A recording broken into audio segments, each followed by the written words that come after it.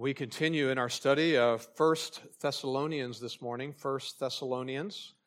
We arrive at chapter 3 today in our study, 1 Thessalonians 3. While you find that, I just want to remind you of something that is said in 2 Corinthians chapter 11. It's a passage that is a unique window into Paul's life experience, the Apostle Paul.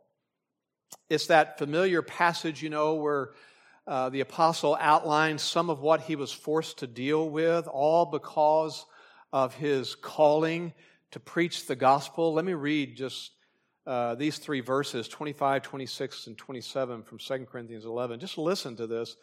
3 times, Paul writes, 3 times I was beaten with rods. Once I was stoned. 3 times I was shipwrecked. A night and a day I have spent in the deep, meaning the water. I have been on frequent journeys in dangers from rivers, dangers from robbers, dangers from my countrymen, dangers from the Gentiles, dangers in the city, dangers in the wilderness, dangers on the sea, dangers from false brethren. I've been in labor and hardship through many sleepless nights, in hunger and thirst, often without food, in cold and exposure. I mean, what a list, what an experience. But what interests me the most is what he says in the next verse, verse 28.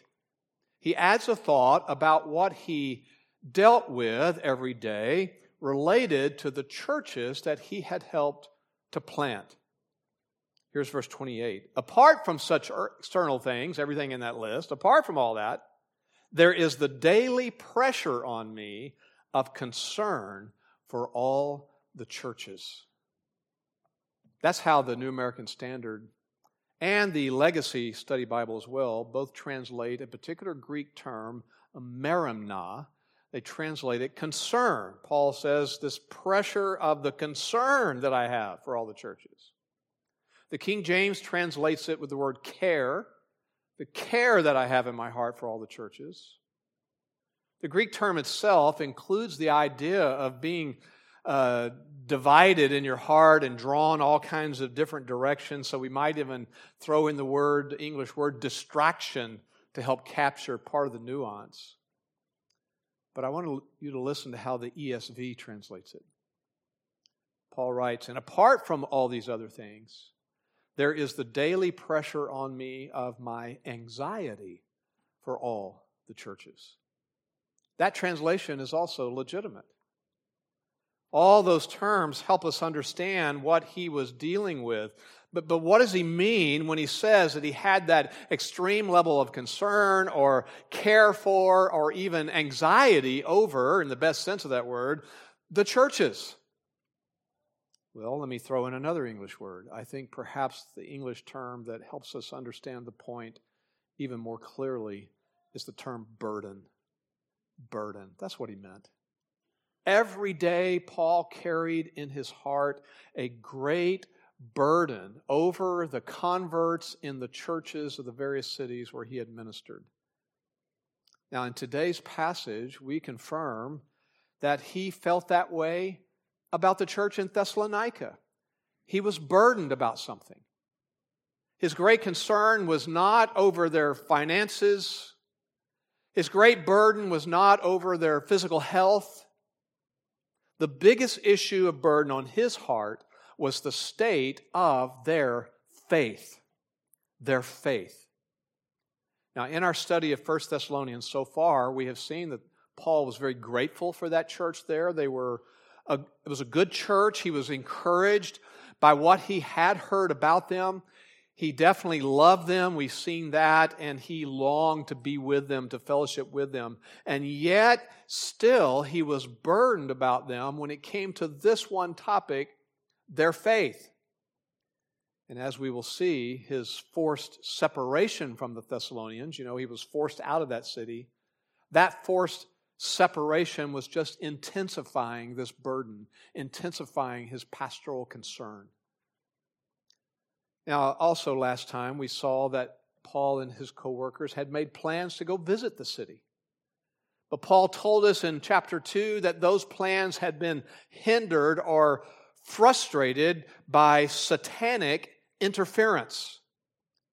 And so that reality prompted Paul then to wonder about the Thessalonians, to wonder if maybe Satan had also been successful in influencing them somehow.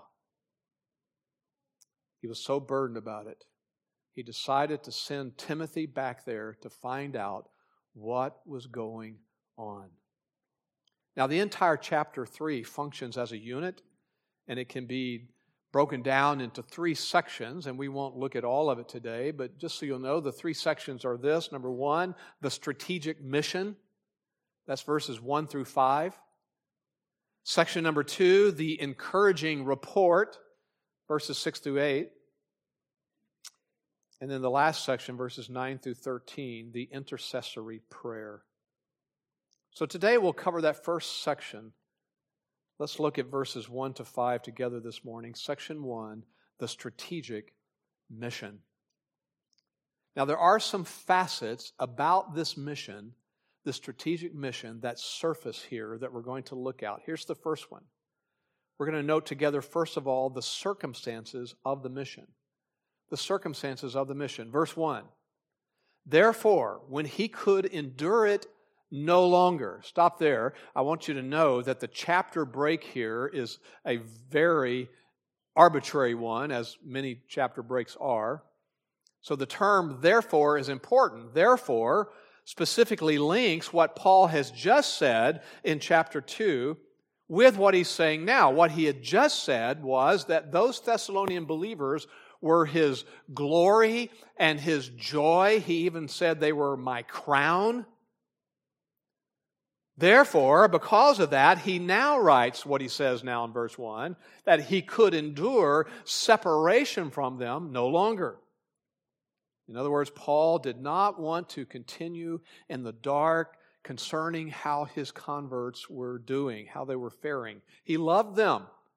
And as I noted, he desired to fellowship with them. But it was not just some sort of sentimental fellowship that he was interested in. More than that, he wanted to see the Thessalonians continue to grow and mature spiritually when it came to their faith. And that is the normal burden of any man with a pastor's heart. He's concerned about the spiritual condition of his people. Listen to what he told the Corinthians. Chapter 12, verse 15 of 2 Corinthians. I will most gladly spend and be expended for your souls. That's what we care about. Well, since Paul could no longer bear up under the weight of his burden, his concern for the church, he took action. And that action meant a great sacrifice on Paul's part. But that just proves his love. Love includes that. Love includes sacrifice for others. Love includes the commitment to meet the needs of others, to put the needs of others above your own. And that always leads then to sacrifice. And here was the sacrifice Paul was making, verse 1. We thought it best to be left behind at Athens alone. Now, the apostle is using the pronoun we here as just a polite way to refer to himself. We know that from the context. That happens at times in Scripture. Just so you'll know, it's called an epistolary we. It's a polite way to refer to self. Paul was speaking about himself being alone, truly alone. Now, it mentions he's in Athens, so I think at this point it would be helpful just to review his travel history for a moment. And this is what we find in Acts chapter 17. In Acts 17, we're told there that after he had left Thessalonica, and as we know, he was forced out of Thessalonica by those who were opposing his ministry there and the ministry of the other missionaries, Silas and Timothy. After he left Thessalonica, forced out of there, he went to Berea. After he was forced out of Berea, Acts 17 says he arrived at Athens without Timothy and Silas at first, but Silas and Timothy did eventually join Paul there in Athens. But then Silas evidently returned to Macedonia to do some ministry. It's not specifically mentioned by Luke in the Acts narrative, but that's typical of the book of Acts. It's just the nature of the book of Acts. It's a narrative that does not include all the details of all the comings and goings of the various people who appear in it, which says something about the author, Luke. The concern of Luke was not to chronicle every event. So the omission of some movements of the characters does not surprise us at all. But we can piece things together and conclude that Silas was not there then at some point. And so that left Timothy and Paul together in Athens. And yet, Paul was burdened about the Thessalonians. So, verse 2 coming up in a moment is going to confirm to us that his decision was to send Timothy back there to Thessalonica. Timothy, the young man who was this precious friend to Paul, this young man who was his most trusted and faithful disciple. And that then did leave Paul literally alone in this pagan city of Athens. Now, the verb translated left behind means abandoned. That's how he felt. It also could be translated forsaken. It's a word that expresses a sense of desolation, which is even reinforced more by adding that emphatic term alone. Left behind, alone. So this certainly expresses how serious Paul's separation from his friends was. Even though he could have benefited greatly by having them there to assist him and to fellowship with them in Athens, still, Paul thought it best to send his colleagues away to do ministry for the well-being of others, sending Timothy specifically to Thessalonica, and that meant he then had to face all those cultured pagan philosophers in Athens and idolaters in Athens all by himself. And that's what we find in Acts chapter 17. And yet, as bad as that was, it was more palatable to him to be alone in Athens than to leave the Thessalonians alone. Well, as I noted, verse 2 confirms then Paul's decision to send his cherished co-worker to them. Verse 2, and we sent Timothy, our brother and God's fellow worker in the gospel of Christ. By the way, we find in the New Testament that Paul more than once would send Timothy like this, other places. This is very possibly the first time Paul did that. But we find in 1 Corinthians chapter 4, verse 17, he says to the Corinthians, I've sent Timothy to you, who is my beloved and faithful child in the Lord. He wrote to the Philippians, the church at Philippi, in chapter 2, verse 19 of Philippians, I hope to send Timothy to you shortly. Paul ministered in the city of Ephesus himself. Timothy was there. Paul left Timothy there. So 1 Timothy 1, verse 3 says that, I urged you, Timothy, upon my departure, remain on at Ephesus. So either sending Timothy or leaving Timothy. And that's the situation here related to Thessalonica. Paul sent him back to that city. But notice what we see about Paul's regard for Timothy. It's how he refers to him. He first calls him his brother. That means he was a genuine fellow believer. But they were more than just believers, fellow spiritual believers and brothers. They had ministered together. They had had a lot of experience together. And so second, the apostle refers to Timothy as God's fellow worker. Now, some manuscripts have God's servant or God's minister there rather than fellow worker, but the idea is that Timothy was working with the Lord and for the Lord, and Paul tells us in a specific way by faithfully proclaiming the gospel of Christ. That was Timothy's ministry. Now, we saw in 1 Thessalonians 2 that sometimes it's called the gospel of God because the gospel message about salvation originated in the mind of God, the eternal mind of God. But it's also called the gospel of Christ because it centers on the Son.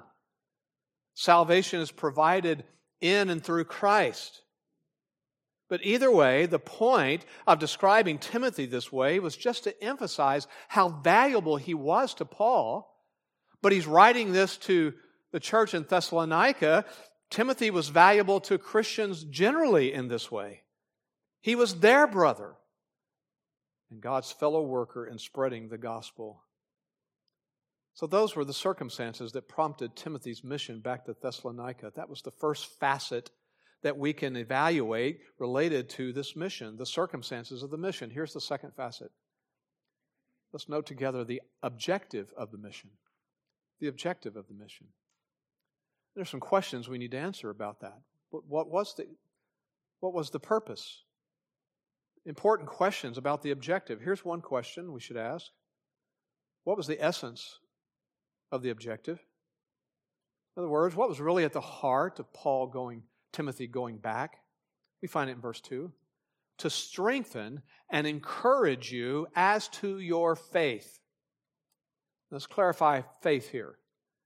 Sometimes it's used in Scripture to refer to the body of gospel truth that we believe. Jude 3 refers to it that way, that we have received the faith, the body of truth, the faith, the Christian faith. That's not the way it's used here. Here it refers to the Thessalonians' own personal belief in that body of truth, their faith. Now, like I've already indicated, it was a great church. It was a model church in many ways. But they were still a young church, spiritually young. And that meant that Paul knew they needed further guidance towards spiritual maturity, especially when it came to their faith. So it was that reality that led to this twofold ministry objective on Timothy's part. What was the essence of the objective? It's this. First, he says, to strengthen the Thessalonians' faith, to strengthen their faith. That means what you would expect, to reinforce it, to support it, to make it stronger. It's used that way in Scripture, to point out the process of establishing someone deeper in their faith. Luke 22, verse 32, Jesus told Peter this in that interaction he had with Peter. He says, I've prayed for you that your faith may not fail. That puts it in a negative way. That it may not fail. That it would be strengthened, in other words. 2 Thessalonians chapter 3, verse 3, the Lord is faithful and He will strengthen and protect you from the evil one. Strengthening is important for us. Many other verses about that. And the fact that it occurs often in the New Testament confirms that salvation then is not the end of our relationship with the Lord. We don't just come to Christ and become a follower of Christ and that's it. We must constantly be going on to be strengthened, to be established in our faith. So in Thessalonica, their faith needed to be stronger. And strong faith comes through knowing all the truth that God has revealed. It starts with that. No faith can be strong without knowledge, without understanding of the truth. So Timothy certainly would have, when he got there, began to teach them more doctrine. Why? In order to strengthen them. Second, it says he was to encourage them. That New Testament term means literally to come alongside someone. That's the verb form. The noun form is translated helper or even counselor. It's used by Jesus in referring to the Holy Spirit in John chapter 14, verse 26. He told the disciples, but the helper, there's the noun form of this verb, the helper, the one who comes alongside, the Holy Spirit will teach you all things. So back to our text, this is what Timothy would do. He would function this way. He would come alongside the Thessalonian believers to help them grow in their faith by teaching them more of sound doctrine, but then helping them live in light of that sound doctrine. We need that. Coming to Christ is not the end, it's the beginning. It's a life from that point on of learning more about Him and His ways, learning more of the Word of God so that our faith is strengthened, so that we are encouraged. So in summary, Timothy's task was that. It was to help the Thessalonians' faith to be solid and unwavering so that they could have the confidence and knowledge to know how to apply the truth to their lives. You know, you can call this a follow-up ministry then. Follow-up ministry. Paul was involved in follow-up ministry in many places where he traveled.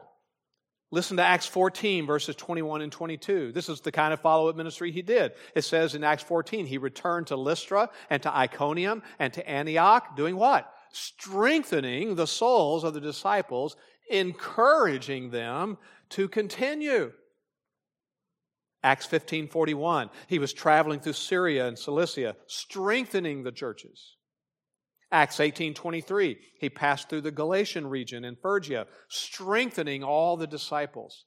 So now Timothy would be doing that same thing, carrying on that same follow-up ministry, strengthening and encouraging the Thessalonians.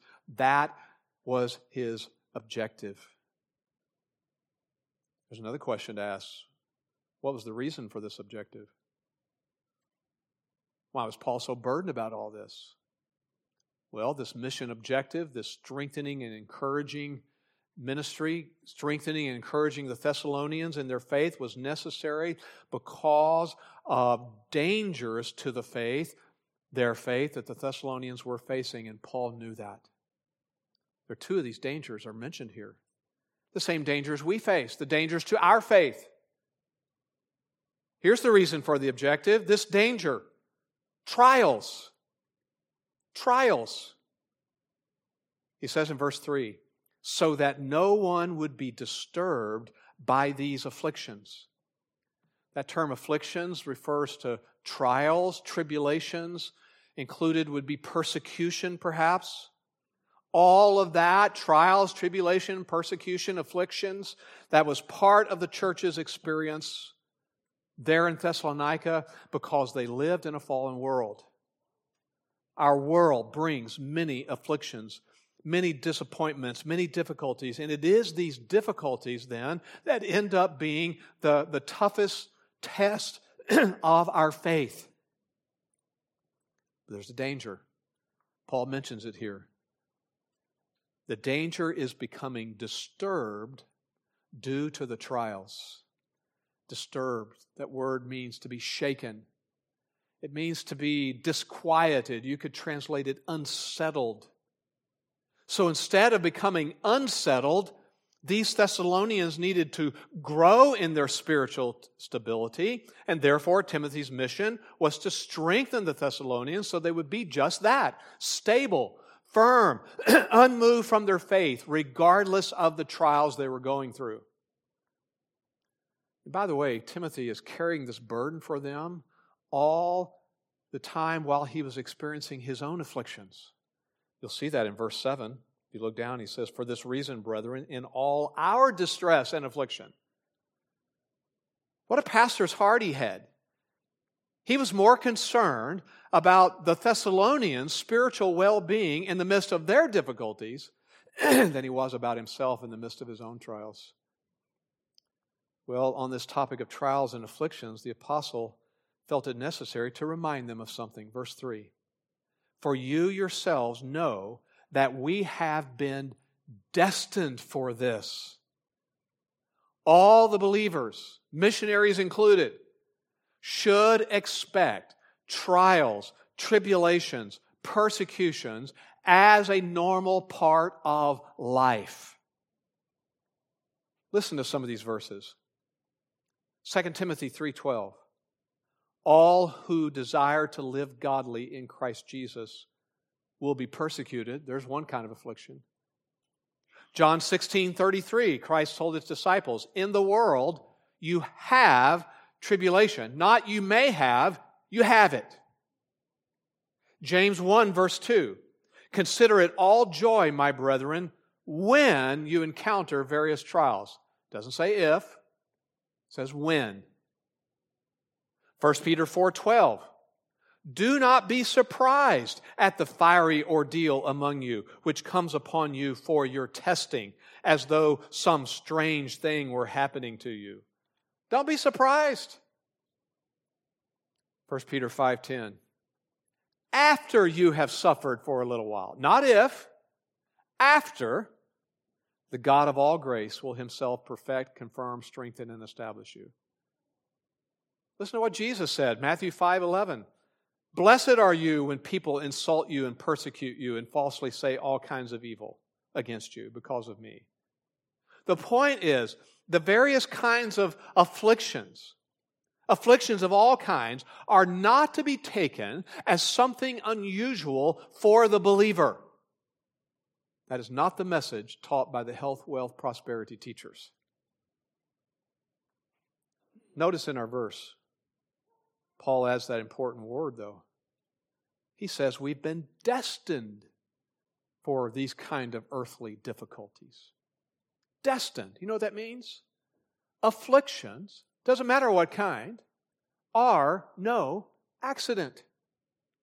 They are an integral part of the life of the believer by the sovereign design of God. Nothing comes into our experience that is outside His sovereignty. It's said that way in Philippians 1:29. Listen carefully.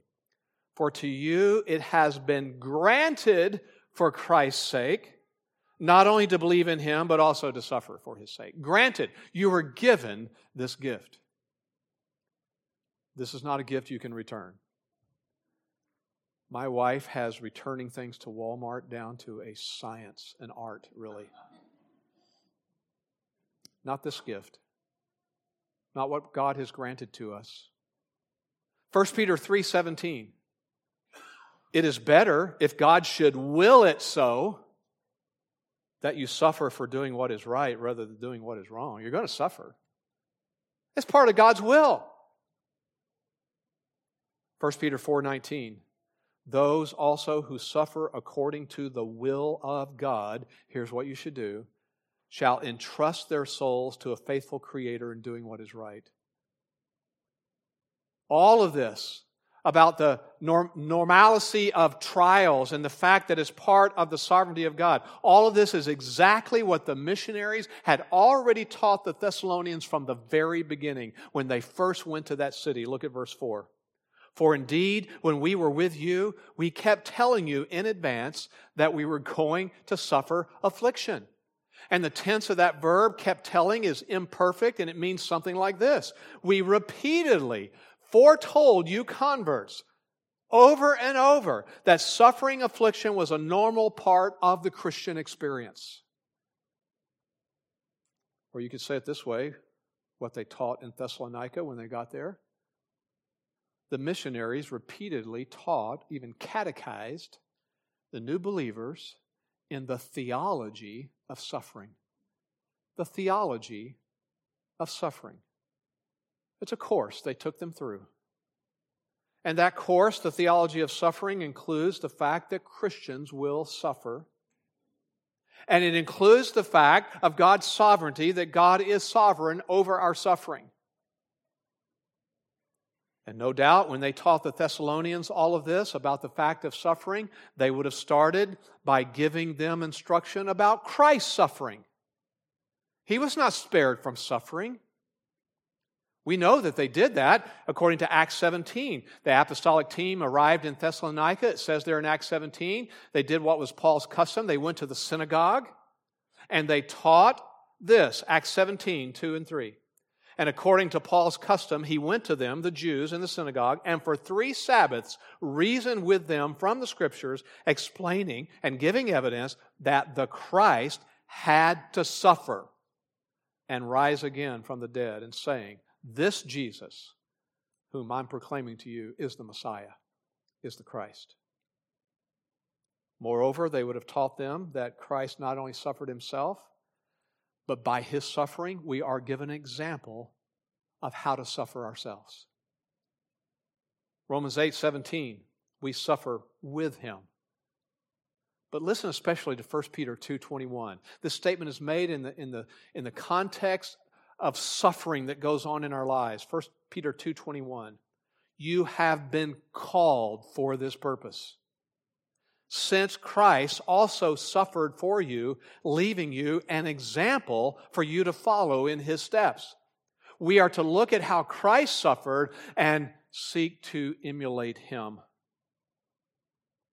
So Paul was not addressing with those Thessalonians some sort of period of suffering that was just temporary. It was going to pass. He was not telling them what people say to one another today when people are not doing well. Oh, it's going to be okay. Everything's going to turn out okay. I never tell people that. Sometimes I'm even thinking, I don't think this is going to turn out so good. He didn't say that to people. It's going to be all right. It's all going to work out. He didn't say it was going to be temporary and that somehow then your lives and the church would return to normality. What he taught them is normality is suffering. Normality is affliction. Normality is persecution. Listen to what the commentator Green said. This theology was a centerpiece in early Christian teaching, unlike many muddled modern theologies that promise prosperity and the absence of trouble as the fruits of true faith. Many muddled modern theologies. Well, a final thought then is added at the end of the verse about all these afflictions and trials. He says at the end of verse 4, so it came to pass, as you know. In other words, you're in them. He's writing the letter to them. So prior to writing to the letter to them, the suffering had indeed become reality in their experience. And Paul was burdened about it. Trials for some people can derail them when it comes to their faith. Timothy, go strengthen them, encourage them so that their faith will persevere and be stable through the trials. Trials are a danger in that regard. There's another danger mentioned, a second one. Temptation. They face this temptation. And for a discussion of this danger, Paul first repeats what he's already said a few lines earlier. Look at verse 5. He's already said this, repeats it again. For this reason, when I could endure it no longer, he's already said that, I also sent, meaning Timothy, to find out about your faith. When he sent Timothy, Paul did not know how the Thessalonians' faith was weathering the storms of the trials. But that wasn't the only danger. He says in verse 5, something else was burdening his heart for fear that the tempter might have tempted you. And the tempter, of course, is Satan. He is the very one who tempted Jesus in the wilderness. He is the one who still tempts believers today. Now, here's something interesting about this verb translated tempted here. In other places, it's translated tested or test. The word can be used either way, as a test or a temptation, to test someone or to tempt someone. John 6, verse 6, it's used with the idea of testing the character of someone. John 6, verse 6, Jesus was saying all of this to test Philip. Same verb. God tests, He never tempts. Testing is for the purpose of bringing your faith to the surface. Temptation is seeking to destroy you. It can be temptation for a particular sin. Listen to Galatians 6, verse 1. Brethren, even if anyone is caught in any trespass, you who are spiritual, restore such a one in a spirit of gentleness, each one looking to yourself so that you too will not be tempted. And the idea is even in the same way that you're trying to help somebody else overcome temptation. Guard your own heart.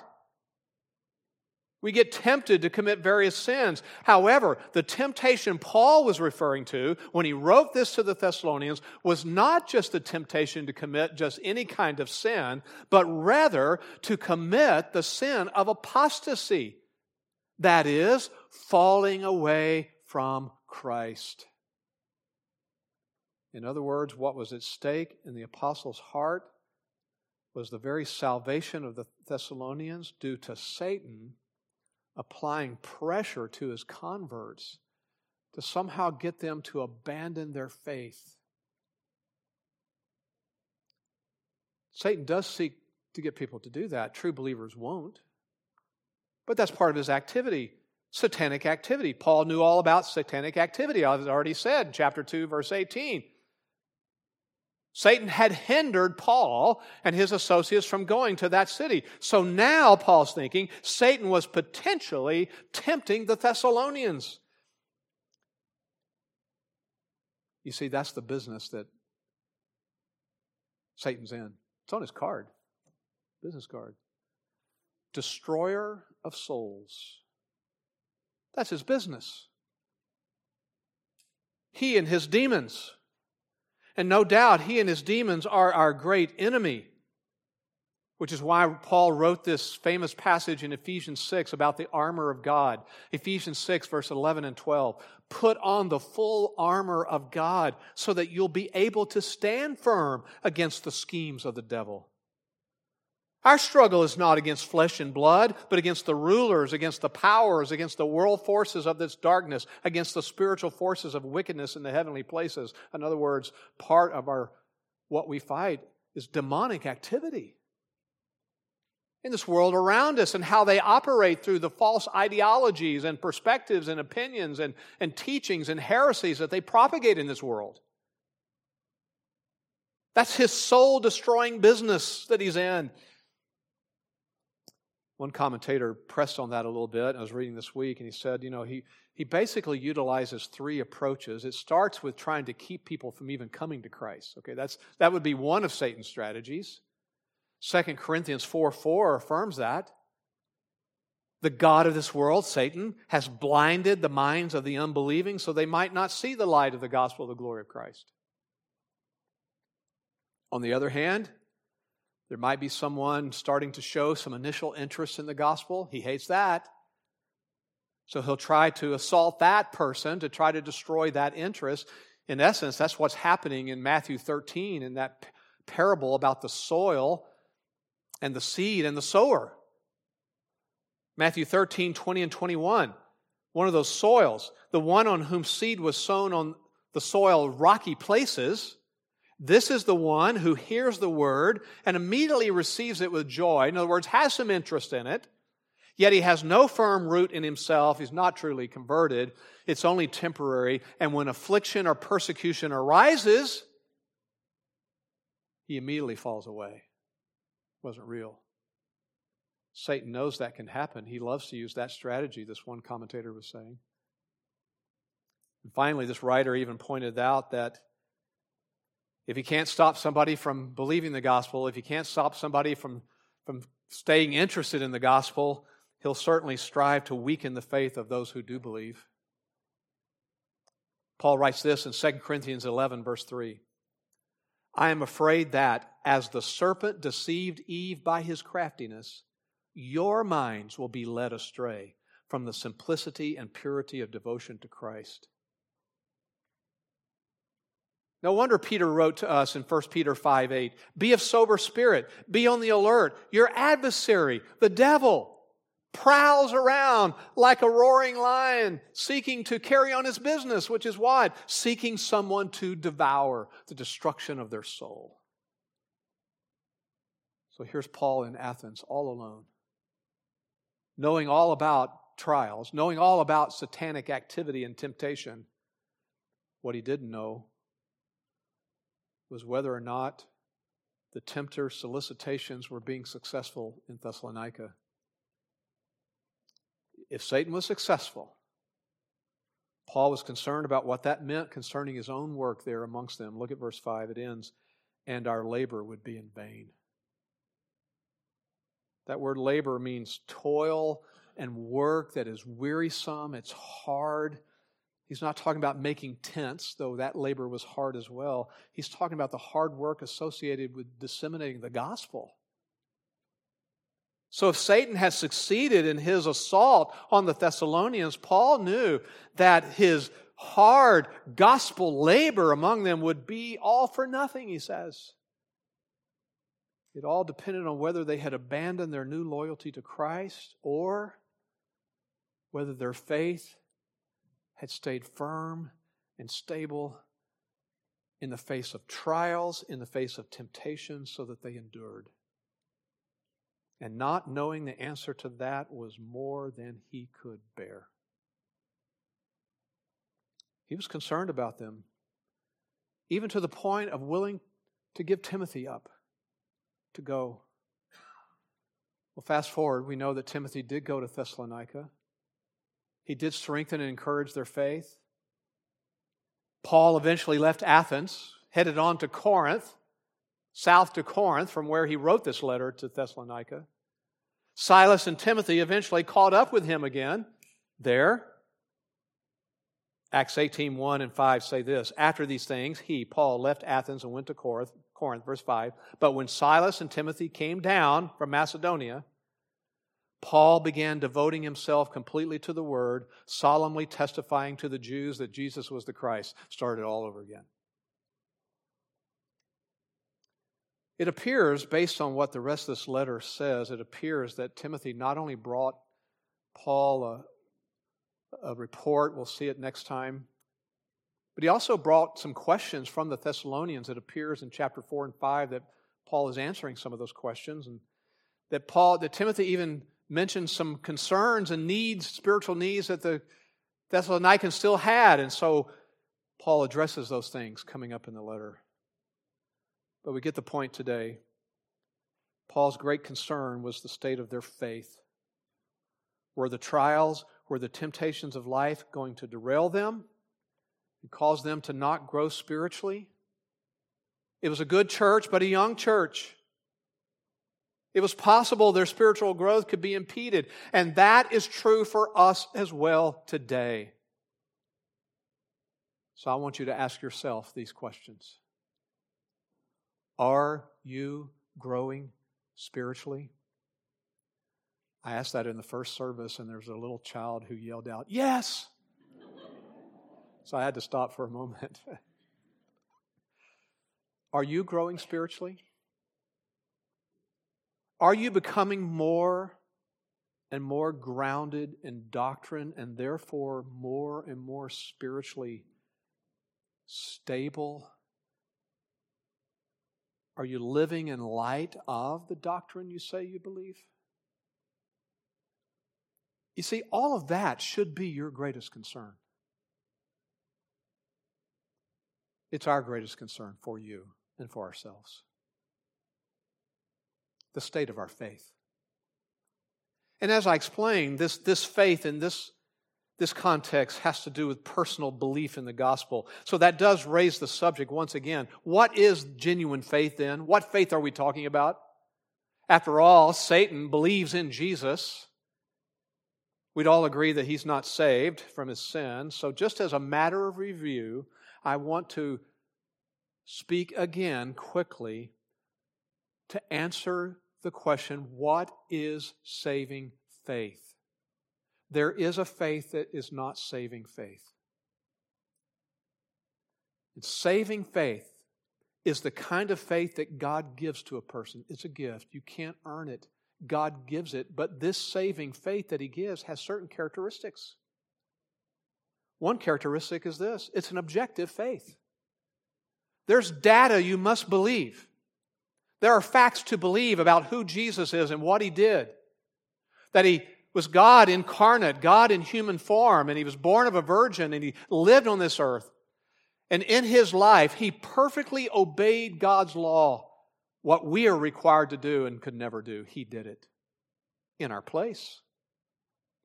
And then He willingly went to the cross to suffer death, taking our failure upon Himself, the failure of His people to perfectly obey, to pay the debt of that sin. All that happened approximately 2,000 years ago, that death outside the gates of Jerusalem. All factual information, objective truth. And He was buried, and after 3 days in the tomb, on the third day, He was raised back to life again, ascended to heaven, where He rules and reigns over everything. That resurrection proved who He was, that He's God, and that His death and life were effective. It is an objective faith. You're believing something. It is a trusting faith. Again, these are not steps that you do or work on your part, but if it's the kind of faith that God gives, it is a trusting faith. You are trusting in Christ alone and what He has done, and not self. It's a repentant faith. because before coming to Christ, we're trusting in ourselves in some way. And we're maintaining a love affair with the world and sin in some way. It's a repentant faith because we recognize sin is what it is. It's sin and rebellion against God. It's a repentant faith because I'm turning from trusting and loving self to seek to grow in what it means to trust Christ. And it is a submissive faith because Christ is the Lord. It's an understanding that He's God and we are not, and that by coming to Him, I'm coming to follow Him all the days of my life as my Lord. The saving faith that God gives is an objective faith, a trusting faith, a repentant faith, a submissive faith. That's just its characteristics. We can recognize genuine faith by seeing those elements in someone's life. And it is that objective element that we actually conclude our service with today by remembering at the Lord's table. Let's pray together. Father, thank you for reminding us once again what our great need is, that we need to be growing in our faith. And Lord, we've experienced this, the testing of our faith. Trials and afflictions do that, and some are tested more than others in this fallen world. But all are tested at some level. We're tested by temptation all the time. So Lord, we pray that everything that we hear in the teaching of the Word in a sermon like this, or in the classes, or Sunday school classes, or in our personal study and prayer time, that all of that would be toward the objective of strengthening and encouraging our faith so that we persevere and endure in our trust of the Lord. Father, we do fail at times. We're grateful that even that failure was taken upon Christ when He died on the cross to pay the debt of that as well. I do pray for those who may be here that have never expressed true saving faith. Lord, we pray that you would gift them with that. This kind of faith that says, I want to follow Christ. I need forgiveness of my sin. I want to follow Him and serve Him. Lord, take me. I'm yours. Open their hearts to trust in Christ alone. Father, I pray now that as we remember the objective truths about Christ and what He's done for us, that our hearts will be filled with joy and gratitude for what He's done for us. In our Savior's name, amen.